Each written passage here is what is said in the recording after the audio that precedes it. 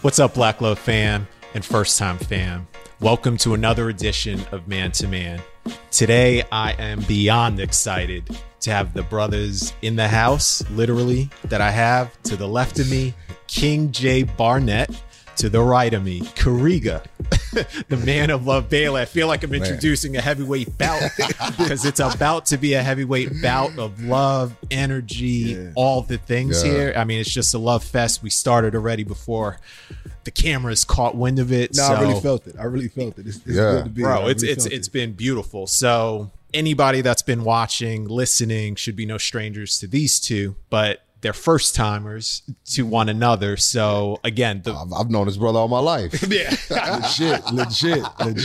The body just caught up to the journey. And the love's been flowing like you've been saying, drip, drip. Like the love is all here. It's in the house. So we're ready to get going. So usually I throw out the icebreaker of asking, what is masculinity? What do you feel about masculinity? I'm going to flip it a little bit because there's this phrase that's become rampant, popular in culture right now, toxic masculinity. Now, I have a few thoughts on toxic masculinity. I'll just come out and say it. I'm not a fan of the phrase itself because I truly believe it's misleading. I don't see masculinity being toxic. I believe it's the essence of that being, man or woman. Because again, I probably have mentioned this once or twice in previous podcast episodes. I feel within all of us, there's masculine energy and feminine energy. And it's how you channel that, how you express that and bring that into the world. Absolutely. And with all of that said, that's why I don't believe this idea, the idea of toxic masculinity in our culture right now, I believe it to be misleading.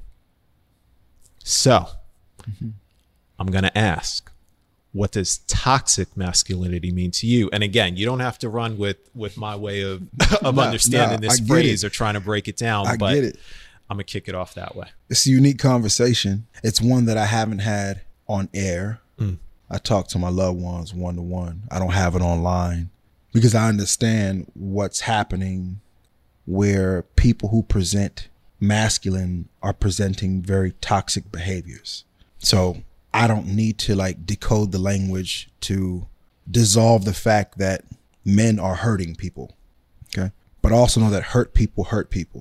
Right. And love people. Right.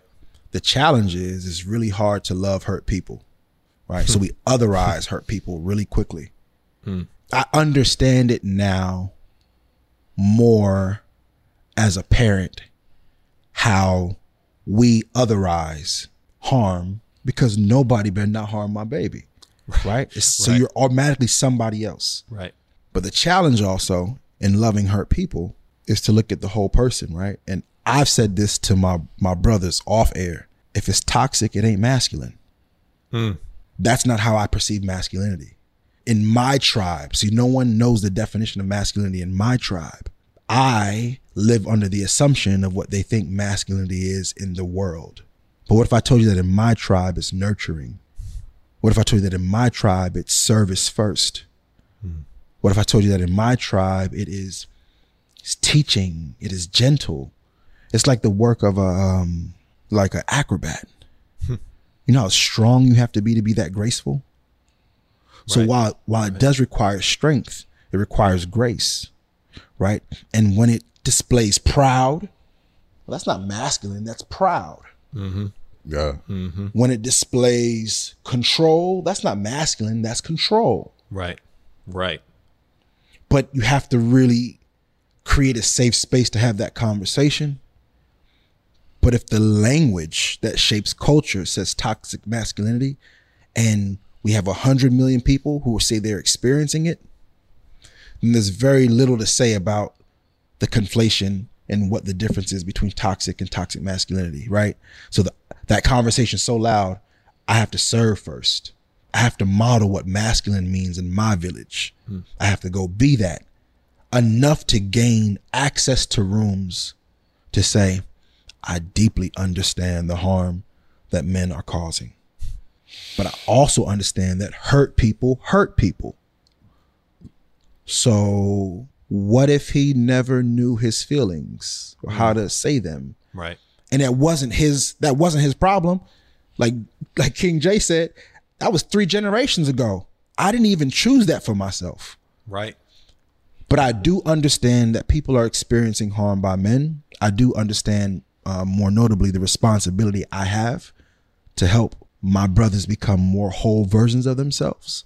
But in my village, if it's toxic, it ain't masculine. You know, this misinterpretation, right, of toxic masculinity has really been pushed. And I think it's confusing, even to men.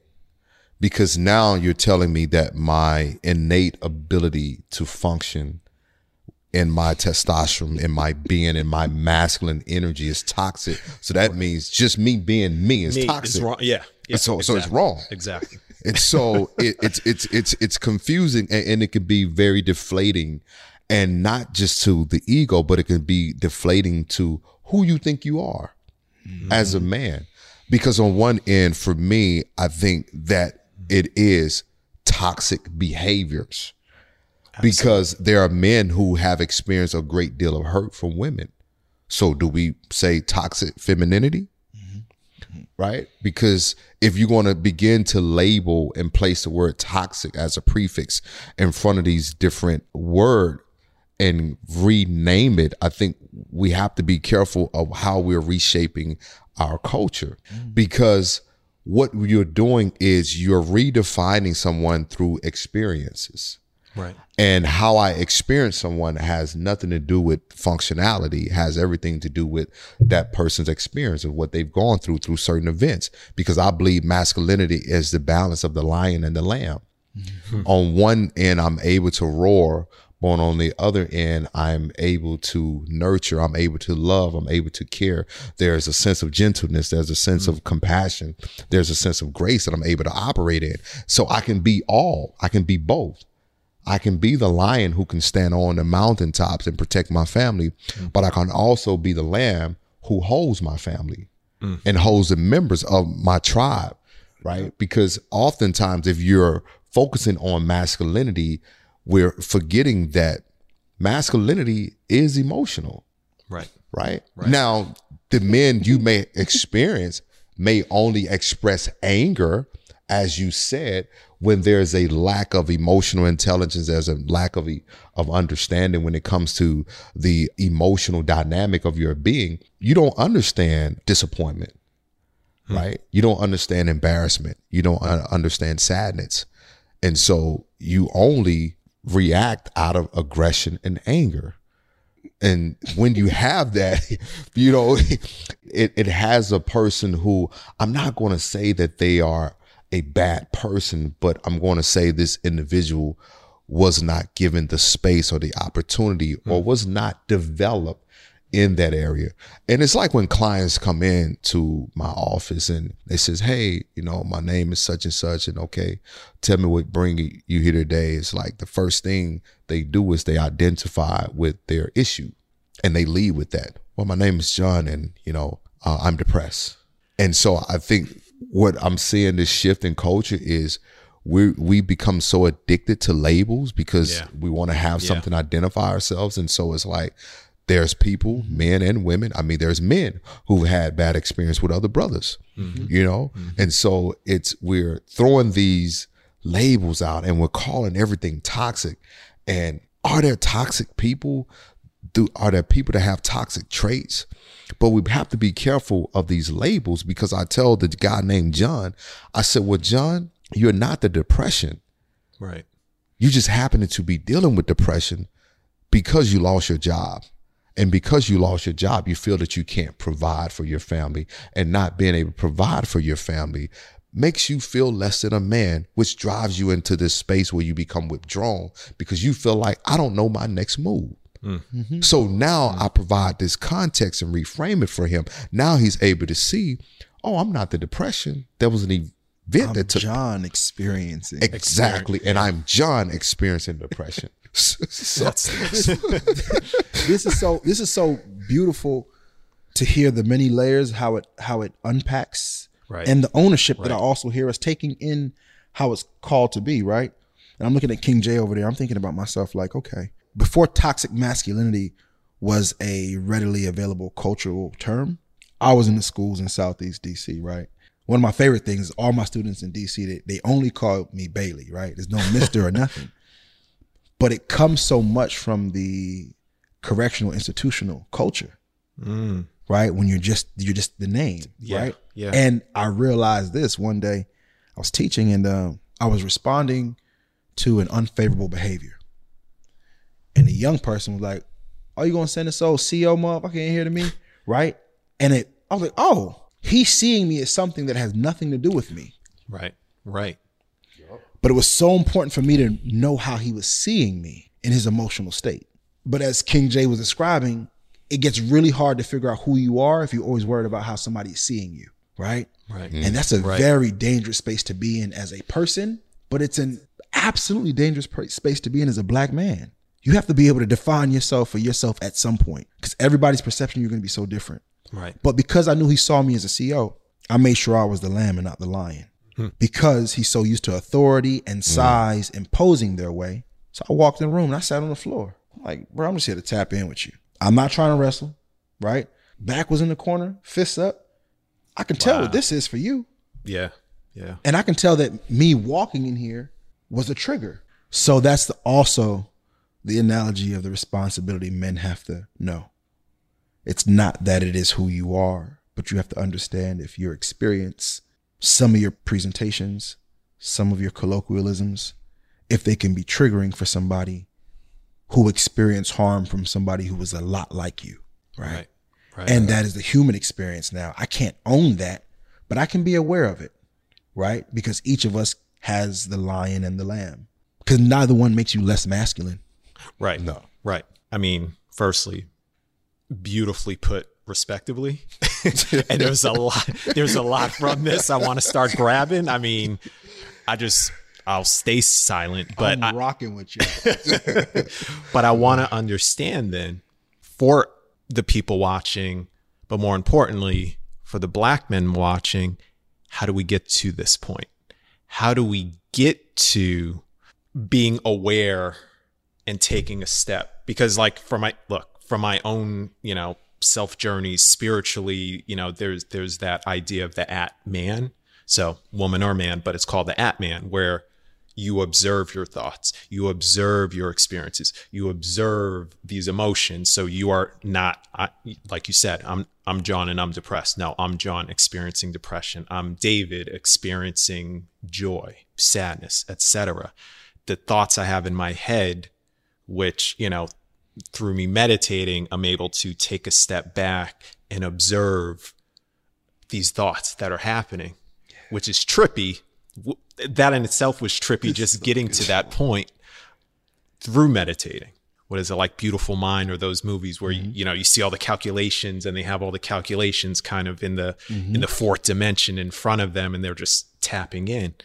So anyway, bringing all of that back, but to be able to see things in that way and compartmentalize emotion, compartmentalizing these labels and detaching from it. You two clearly are at a certain level of understanding and experience within your respective journeys. But what's that first step? Like somebody, again, watching and saying, that all sounds beautiful, but how do I, as you would say, how do I tap in? How do I begin that progress? This is a beautiful question. Wow. Yeah. We can, yes. Yeah, that's a beautiful question. It's layered, it's convoluted. Sure. It's all the things. And here's the thing, it's simple because it takes a decision, but it's complicated because you're concerned about who do I become after I make a decision. Right. It's oftentimes why we won't let go of the story. Because the story gives me identity. Right. If I show up in the world as the abused, I now have something to stand on. But if I get healed, I don't have this story. So I'm now left with creating a new narrative. And what if this new narrative I'm not seen as I was seen as I was when I was abused. And that's the fear. Yeah. And so, because letting go means that I have to recreate, I have to reinvent, I have to restore. I love those re's because what it does, it gives you an opportunity to start over. And so many brothers feel that where they are is the end. Right. And I think it starts from a brother really taking the opportunity and seeing outside of where he is. And I remember, sitting in therapy, this is like the first couple of sessions, and my experiences was just like Antoine Fisher on the movie, right? Yeah. So he's sitting there and, this is like the third session that he's had with Denzel, right? He's a psychiatrist, and Denzel just kind of like, all right, you ready? And I never forget, the guy's like, hey, you want to open up? And so he's a white guy. And I'm just kind of like, what I'm saying, man, I'm not opening up to this white dude. He don't. And so it wasn't until he asked me about so tell me about football. So the tears started flowing, and I'm just like, man, dude, this dude got me. Because it's like, you know what I mean? Because I'm like, man, I'm in here, dude, and he would just sit. He just sit. He said, you ready? Yeah. Like what I've discovered, because I work with a lot of brothers, across all different walks of life, all different genres. They're ready. It's just trusting that space is going to be protected. And when I saw that the man didn't judge me for crying, because first I'm just like, I'm a black man crying in front of this white man. Right. That within itself was just like, I'm weak right now. It's right with me in the moment. Yeah. You know what I mean? But here's what I learned, David. Man, those tears were so liberating, because I am 28, 29, right? So this is 10 years ago. And I'm crying as a 29-year-old, but it was really the 13-year-old Jay that was really bawling. You know what I mean? That question that you ask, how do we, it's really that decision. Like, what would you want life to look like if you had the opportunity to heal or to do something different? And many brothers have never asked that question. Right. I like the positionality of its simplicity yet complicated surrounding the individual choice. And I do agree that life is a set of choices, but there are also so many circumstances that are designed that never get black men an opportunity to ask themselves that question. So if that question isn't posed, then you aren't making a choice. But it's not, you aren't negating the choice. Nobody gave you a damn option. Right. Yeah. Right. It wasn't presented to you as an option. Yeah, that part. So while we identify the power of choices and give individuals access to the thinking and understanding what's happening within them, I loved his response. I love the clinical nature of it. It gave the individual a chance to understand themselves while doing it, because that's really all it ever is. It's you, yourself doing it. So if he sees them on a one-to-one level, but in the black male experience, we all can identify there is a culture that persists where some options or some questions never get posed. Right. Yeah. Right. So it's going to take podcasts. It's going to take culture. It's going to take shifting the narrative and what we see on TV. It's going to take music. It's going to take everything to point us in the direction to ask ourselves some essential questions. That way we can arrive at choices. Because right now we download on a program. There's a code. Right. So if we're talking about code, we know what code is, and code persists. And code, whether it's the military or the streets, your individual thoughts, feelings, and nuances aren't as important as following the code. Mm-hmm. That's so dangerous when you're born alone, die alone. So at some point, you got to ask yourself, what is it that I want? There's a young brother out of Vallejo named LaRussell, and I think he's doing this through music. The questions he has people asking themselves, and I believe in therapy, but I believe that there are steps to get there. Mm-hmm. And then I also believe that it takes a level of endurance if you have a bad experience to have hope to go back again. Right. But there are therapeutic instances, there are therapeutic environments, there are therapeutic processes that if we just had access to on a daily basis, it would have long-term effects on our ability to pursue wellness for ourselves. Because you got to understand too, like wellness as a practice or a domain, it has several different entry points, several different lenses, several different cultures, and we just deserve some. So if you ask me like how to get us to it, it's the individual practice, but it's also the cultural shifts. Yeah. Right? Yeah. Like we receive so much messaging culturally. Yeah. Through music, well, because it's such a powerful art. Sure. But T.I. says something, right? T.I. is like exploring comedy right now. What? Yeah, he's like on, it's like 2-3 weeks or 3 months. Like he's been doing stand-up shows. Okay. And he said, I needed I had to change this. I couldn't imagine being 41 saying money, hoes, cars, and clothes. Yeah. He had a chance to grow, to evolve, to say that. Yes. Agreed. 100.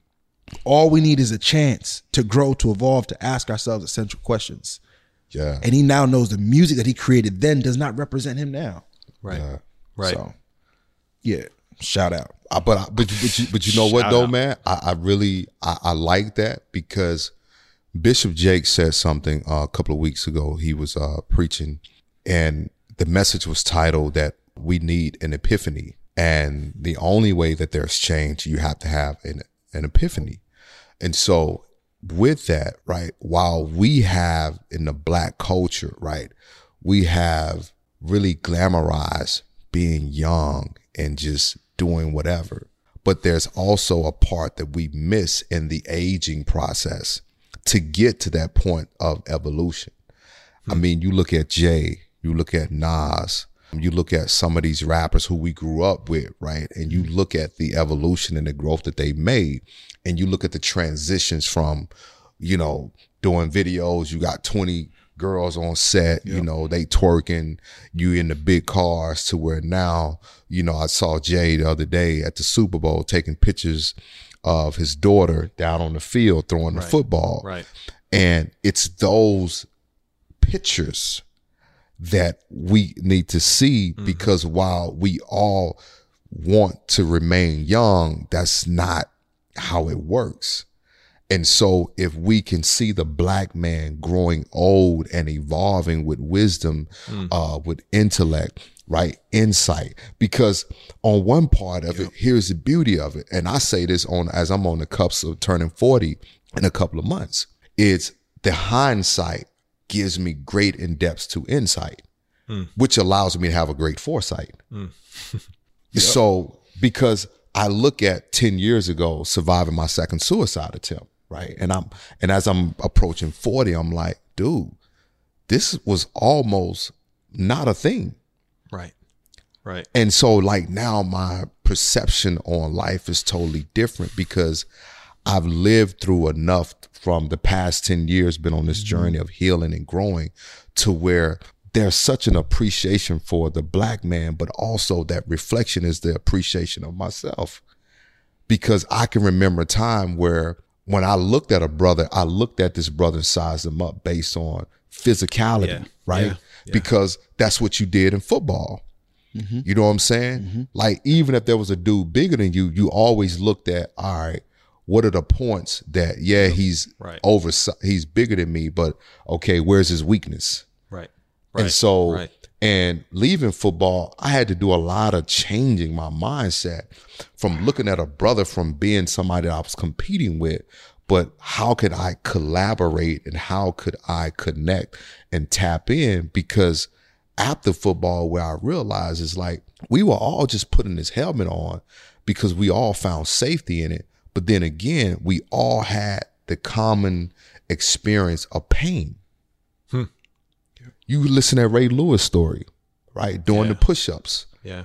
So he can be stronger to fight off his mom. I think it was a boyfriend, right? You look at T.O., you know what I mean? I mean, the pain, right? That was the connection. It was the pain that drove you for the performance.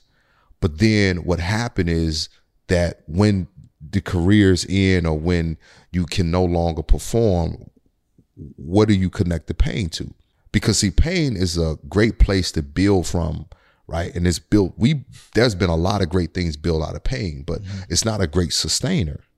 Right. So the evolution that we all have to make is understanding that pain cannot be something that we use as fuel for a lifetime. Right. And that's what we've done as black men. Yeah. Whether it was through racism, whether it was through not having a father, whether it was through, you know what I'm saying, seeing a mom, because all of us are 80s baby, like, so, you know, grew up in the crack epidemic, you know what I mean? So it's that's what we've known. So, right, I'm a black man that, you know, I can find love and peace and joy, you know what I mean? To where I can walk down the sidewalk and breathe in the air. It's not difficult. It's actually, wow, this is a privilege. We're all on love's side. We just trying to find our path there. He's talking about what I call living in the frequency of love, right? Right. It's just this thing like, do I surrender to all the things that are occupying love's territory? The values that got me where I was today because I didn't use love to get here. Mm-hmm. So when do I surrender this toolkit for the other toolkit? Man, that's good. And that's a hard question because I see a language right now that talks about folks prefer loyalty than love, right? Because love will get you killed, right? Be loyal to me, right? Yeah. And I totally understand that somebody could have totally hurt you in the name of love. But just because they hurt you in the name of love does not mean that that was love in its fullness, right? Yeah. That was some of love and more of that person's attributes, decisions, their ability to have power, authority over you. But it hurts us so deeply because somebody we love did that to us. So love don't mean a damn thing. And I know that that's one of the greatest deceptions used against the power of love, right? So many people who have been hurt in the name of love will say, don't trust love. Right. But I've experienced so much pain and loss otherwise that love was the only place for me to run to. And it is there that I find the abundance. When the room is just wide open, when the day is wide open. But I also have challenges where I'm not experiencing the abundance of love because I am reminding myself of scarcity. I'm reminding myself of times where things weren't as abundant as they are. And you have to do the training of the mind, right? To be the first person to believe and love yourself, to be the first person to affirm yourself. And then when you do that for yourself, you realize there goes I. Why wouldn't I do that for that person? Right. If this is how I'm showing up for myself, why wouldn't I show up for that person that way? And then there's a point of evolution where it's just kind of like, shit, they really bringing some funk, right? And it might have to get funky, except that wasn't even my plan today. So now I have to exist in this space where, damn, that's where you at. Right. I would offer you the love I offer myself, but you can't take it. But it was not in my plans for myself to get funky with you today. Right. And that's another level of looking at love and problem solving, but it's not easy. Right. No. It's going to get funky. If it's going to get funky, it's going to get funky. Right. Because I'm also going to stand on the same pride and principles that got me on my 10 toes today. Exactly. But it's a dance. It is a dance. It can be a beautiful one. But I think what you both are speaking to, there's something I've come across recently called your emotional home. So what you were just saying about, sometimes you got to tap into that depending on your surroundings, who you grow up around, your environment, neighborhood, whatever, where, you are trying to grow as a person. But that emotional home is I am used to feeling a certain type of way. I'm comfortable feeling sad, feeling angry, feeling like I got to size up the next man when I walk down the block. And I've been there. I mean, I trust and believe all of us right here have been through that. Like, as you both were talking about this, I went back because you referenced the 13-year-old self. So I channeled back to 13-year-old David and the neighborhood I was living in, or the neighborhoods at that time. And I'm having it not on the field, but on the field of the streets. Yep.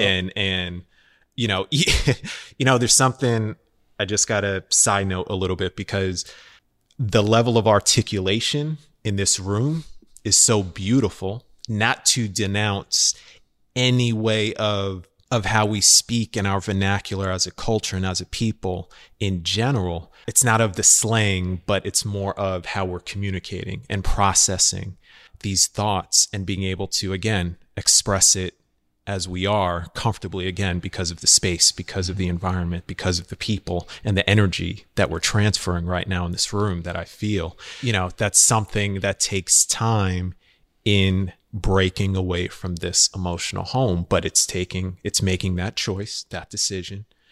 It's getting yourself to the understanding, like you said, with this dance, which is I think it's a daily dance for any of us. Without a doubt. Yeah, It's I fail it every day when I'm driving. Yeah. Everything I just told y'all about choosing, I get funky every time. I don't know how not to. Right, y'all, right. And it's not like rage and I'm gonna run somebody down. But what I'm saying to myself in the car and what I'm saying, shit. Yeah. I haven't passed it. Yeah. Right? And I look at myself and feel like this is ridiculous. right. It's never just like, why them brothers acting like that? Miss me with that bullshit. Yeah. Yeah. There are deep reasons why hurt people hurt people. Right. Yeah. And why they haven't got a chance to be in a room to ask themselves this question. So when I'm driving and I laugh at myself like, damn, I'm like, okay, more practice. Yeah. Right. More practice. Because I'm fully aware of the choice. Yeah. And I still go dance. Yeah. Right. Well, you know, it's not, and it's crazy because it's not to be all biblical, but I mean, Paul talks about when I want to do right, evil is always present. That I should do, I don't do. So there's a great level of awareness, as Paul is speaking about, even to do right and knowing to do right. Right. But I'm still choosing to do wrong. You know what I mean? That emotional home. Paul went back to the emotional home. Exactly. Yeah. And so I think, you know, part of it is accepting that it is a daily practice. Yeah. But the grace that you're talking about is that, because it even take grace to say, man, I failed today. Yeah, it does. But the beauty in that grace is that I'm not punishing myself because I fail. Yep. And oftentimes it is the Four Agreements talks about the punishment, right? Yeah. Yeah. And I mean, you know, we're the only species that does it.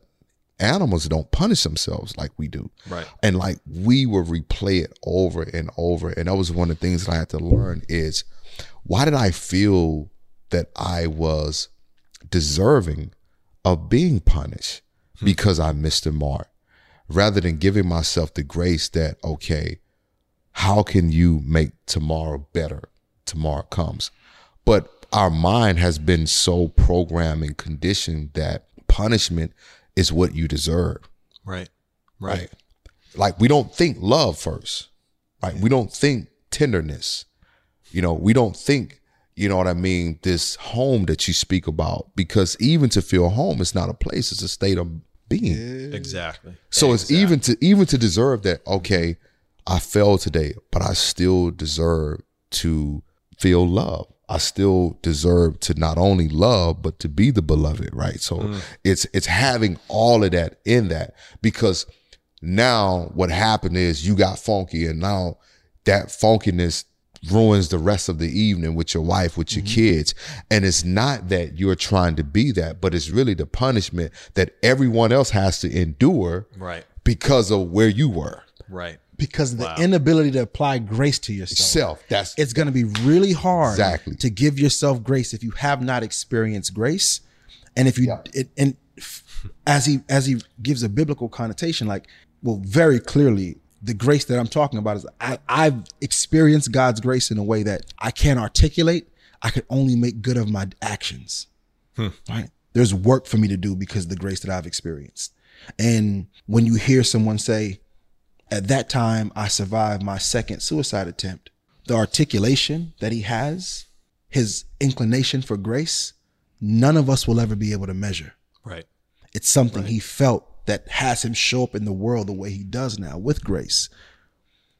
I try to create instances where I can show grace for someone, not to be because I gave you grace, but an example that God actually does do this action. It isn't something you have to hear about. Right? Yeah. It really exists. And maybe we'll create instances, right? And this is why OGs, like, when they evolve, the good deed in the hood, right? The good deed, the turkey, the giving away the money No matter how you got it, Right. it's all connected to this deeper desire, right? For this goodness, to ease the reprieve. If you were hurting, you want to ease somebody's pain for just the day. Yeah. I've experienced pain though that no one could lift from me. Right. Right. Right. Yeah. And I had to experience it. But in that place, like when I talk about love, I'm not talking about the low hanging fruit of romance. Right. I'm talking about God's redeeming love that has given me supernatural vision to what impairs me, the grace that is there for me. Like I failed, but I have another day. That's so hard to do. To train the mind to do that. Yeah. And maybe it's because like we really think we engineer our own success. So I'd really punish myself too if I thought I was responsible for my success. But you're not, partner, right? There are work tendencies, habits of mind, things you can do, but you in yourself are not responsible for. I know it sounds crazy. I've been on amazing tracks before and things happen outside of my control. The promise was still fulfilled. It just looked nothing like I thought it was. Man. Right. Dude. Right. Right. We sit right here right now. Right. You know what I mean? Like, yes. Yeah. you know, David and I connected, man. And I mean, like when I tell you I'm drawn to David, and he doesn't know this, but he stays in my prayers. And the reason he stays in my prayers is because I can feel the weight that he carries, but I can also feel the gift that the gift that he has that the world is ready to embrace, right? Because it's one of those things, right, man, that my vision was like, okay, how am I going to change the world? God's plan was like, you're going to change it like this, you know, and my idea was always football, right? And I'm just like, no, I need this ball. I need this helmet. You know, this is where this is me. Yeah. Yeah. You know, but he's like, no, I'm going to take you through a process, you know, and I'm going to take you through this journey to where, because I felt like, all right, football provided this brotherhood. It provided, you know, this community, this camaraderie that soldiers feel, right? They come back from war, they come back from their tours, and it's like, you enter back into life as a civilian, you're like, shit, like this ain't, Yeah. Yeah. you know what I mean? It's like, and you're sitting in the corner and, you know, you're playing Russian roulette, and not because you're wanting to die, but you feel like parts of you are dying because of what you're longing for. So when I reach out to David just on like, hey brother, it's because I can feel parts of him longing, because these were also parts of me that was longing, not necessarily for somebody just to see me, which is also a part of longing too, but also somebody to feel me. Because how many times as men do we feel left out? We feel unheard. We feel unseen, because there's this perception that it's not necessarily that you don't hurt. Your hurt is not what I really care to really hear about. So at that point in time, you feel like, well, shit, let me, you know what I'm saying, pack my lunch and let me just keep it moving. To all of a sudden, you know, oh, such and such, man, he went in the house and shot up everybody, man. How could he was just such a great guy, you know? And so in sharing that, like what you said, man, a part of that is really going through that transformation. And what I realized, one of the things that, and I learned this was outside of therapy. This lady asked me once, she said, have you ever been happy? And I was like, no. I was like, I don't even know what that is, you know? And I broke down, man, because I was like, you know, I didn't really know what that was. And cause I'm like, man, there's no such thing as happiness. Right. But growing up, my dad was so big on, you know, hey, keep a level, stable mind. You don't get excited. There's no fun.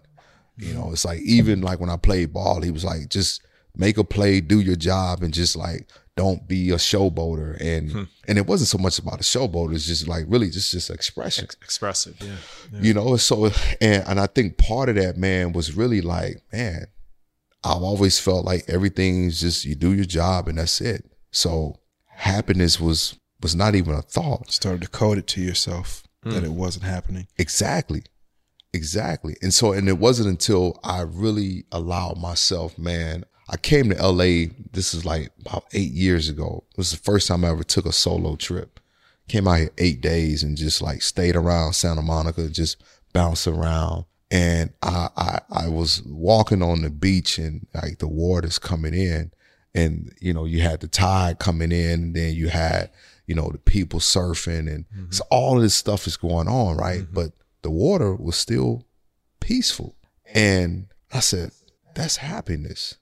And it wasn't, there was nothing happening to the water.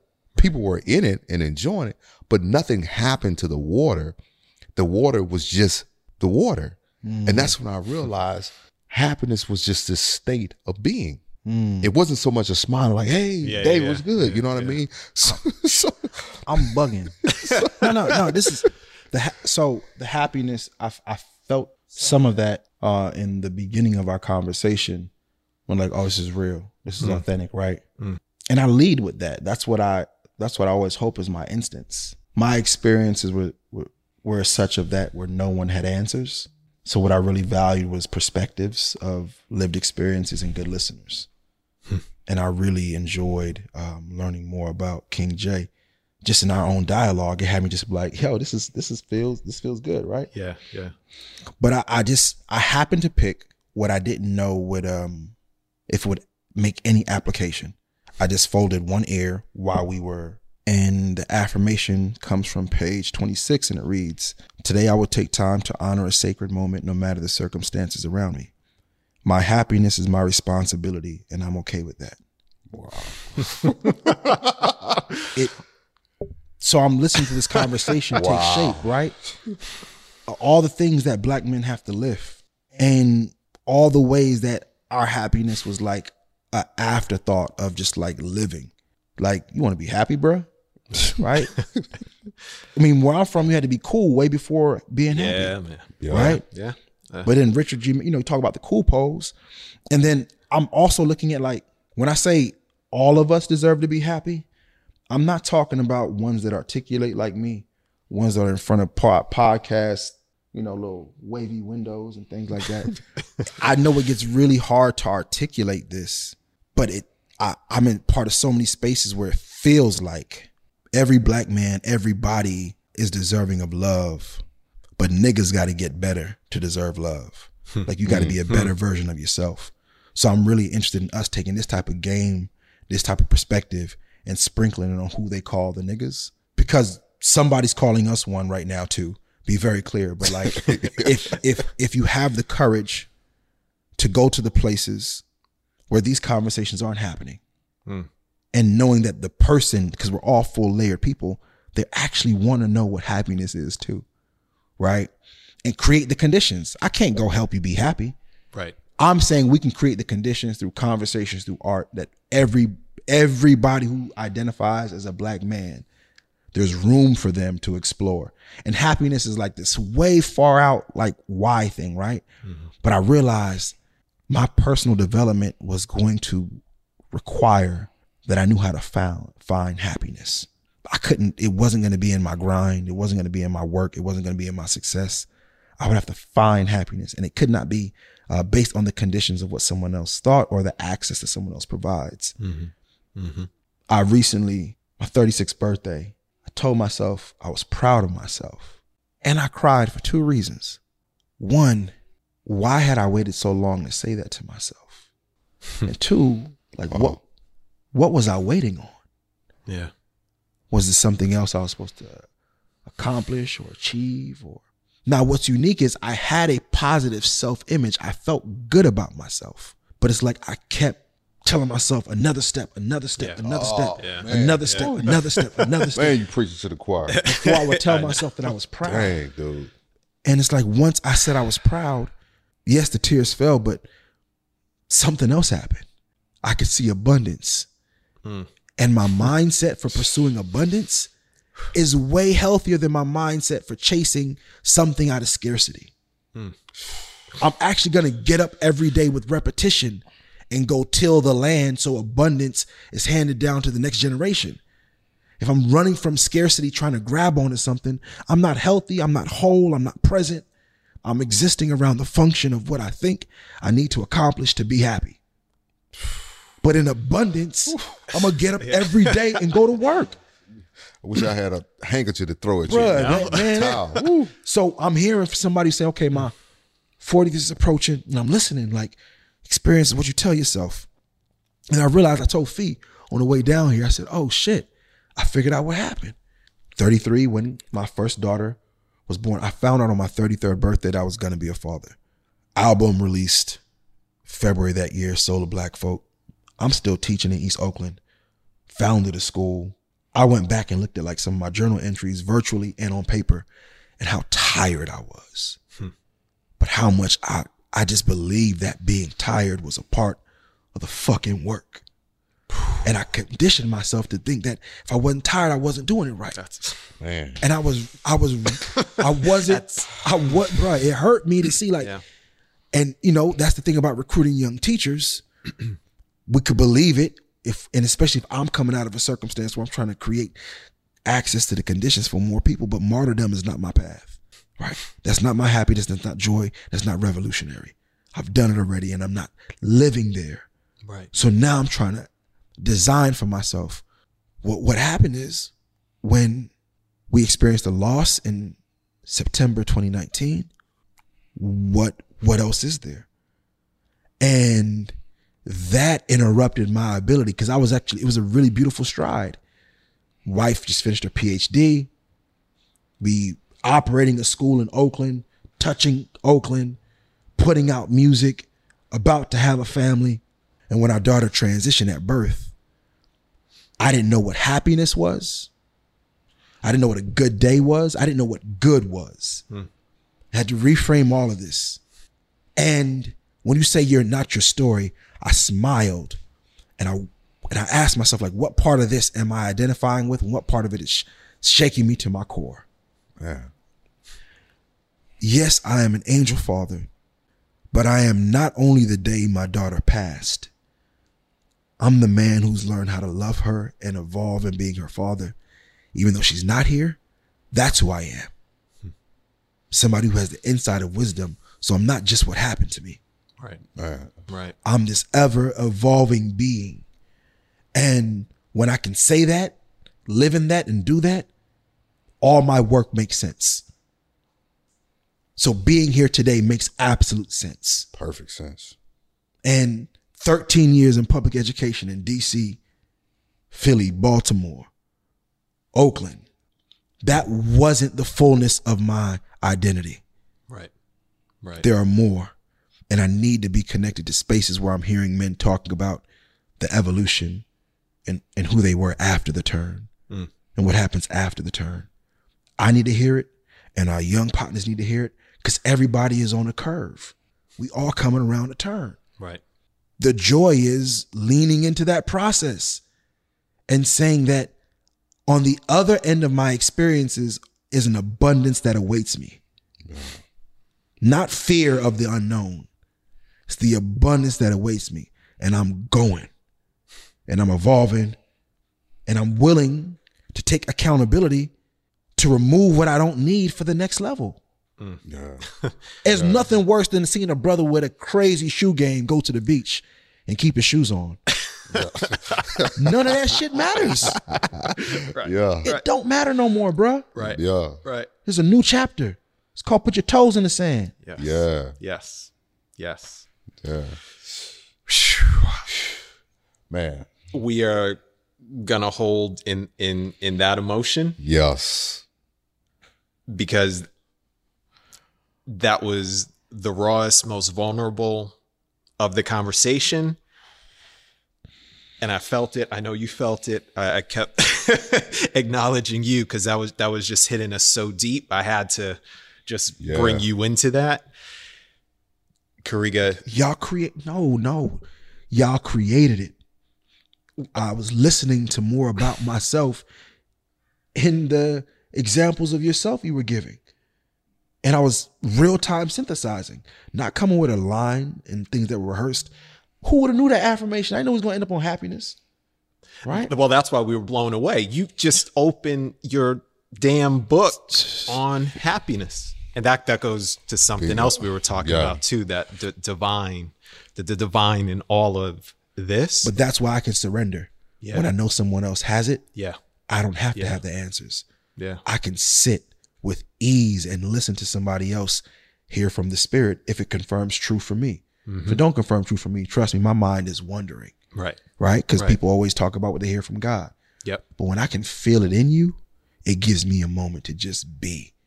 And I experience that. So when I was telling like, no, I'm really tapped in with bruh, it's not, nobody has all the answers for the Black experience. There is no Black correspondent. There is no Black man who gets it. But there are Black men who can create the conditions to create freedom for so many others. And I recognize that I'm in the company of such. And that gives me great reprieve when I know that brothers is lifting and creating pathways for others. There ain't no success we after, bro. Because what good does the success matter if you got to look at somebody on the other end of the street and be like, I don't know what's up with him. Right. Now, I was going to acknowledge you because we all acknowledge you, acknowledge myself in this as well. Because yes, you're right. We did create this. And I think from all of our stories of experience and feelings and emotions that we've poured out right here during this conversation led to you being able to express yourself in the way that you did with the vulnerability that you did. And yes, no script. I have no script. There is no teleprompter. This is real. This is raw. This is off the cuff. This is off the heart. Yeah. And from the heart. And again, that's why I love doing this. Yeah. That's why you two in particular. I was talking to our amazing mega producer, Crystal, on how to make this work. We had this conversation in the makings for God knows how long, literally, because after my conversation with you, I said, okay, when this becomes a podcast off of the IG series that we started, they're coming back. And then after I spoke to both of y'all, I said, no, we need to meet in person. And this is in the midst of, the beginnings of the pandemic and lockdowns. And I was like, we got to have this conversation in person. We gonna get in person together. And I'm so, so happy and fortunate that, again, it's not on our time, but it's on the right time. It's on the divine time. And it came together and it poured out this beautiful this has been healing experience. Yeah. So yeah, just like those digits there, just heal, which I love. Yeah. But Kariga, I wanted to acknowledge you. I receive, and then acknowledge the rest of us. I sit with it. I receive. I don't deflect it. That's also my growth area. Sitting with this new chapter of what I'm called to be and do. So I receive it. And what just came to me was well springs in a dry land. This felt like well springs. I love that. Yeah. Like I said, I'm going to end it here because that's a beautiful note. And that's an even more beautiful note. And I'm sure we could drop more beautiful notes. And we're going to continue to drop more beautiful notes because I love you both. And you're going to get some big old hugs and energy from me. And I can't wait to do it once we cut here. So as I always end it, thank you, Jay, for coming in. Kariga, thank you for coming in. Thank you all for being able to join us in this vulnerable, open, beautiful space. And again, I hope this is something we can continue to do and continue to bring. And we can continue to bring to you to listen, to observe, to experience, to take in, to take action, to take that first step, as we mentioned on this beautiful, beautiful edition of Man to Man. Make sure to check out King J Barnett on the socials. Make sure to check out this brother, Kariga Bailey, on the socials, on the internet. They got some beautiful things happening. Keep up to date with them. Soul Affirmations book, check it out. Ton of music, beautiful, nominated. Which hardware do you have from that YouTube series? That is an Emmy. That is an Emmy, he said. An Emmy. So humbly. Yes. Man, go step on their necks, bro. Y'all got an Emmy out here in these streets. What's that? Yeah. What mic check? 1, 2. You got an Emmy. I just want to make sure y'all hear that. Okay. Yeah. So please, YouTube search, check it out. Yeah. It's Dear Beloved and When the Waters Get Deep. Check out those 2 films on healing. Okay. Thank you for bringing that in. Yeah, too. Just Heal Bro tour. So it's a 30-city tour. Wow. Yeah. So yeah. Wow. Both of you brothers will be called upon. It is off the book Just Heal Bro, which is a journal for men where I am promoting and encouraging brothers to find their voice. I live by this, man. The man who finds his voice finds his way. JustHealBro.co. Beautiful. Well, until the next episode, peace, love, and healing. We out.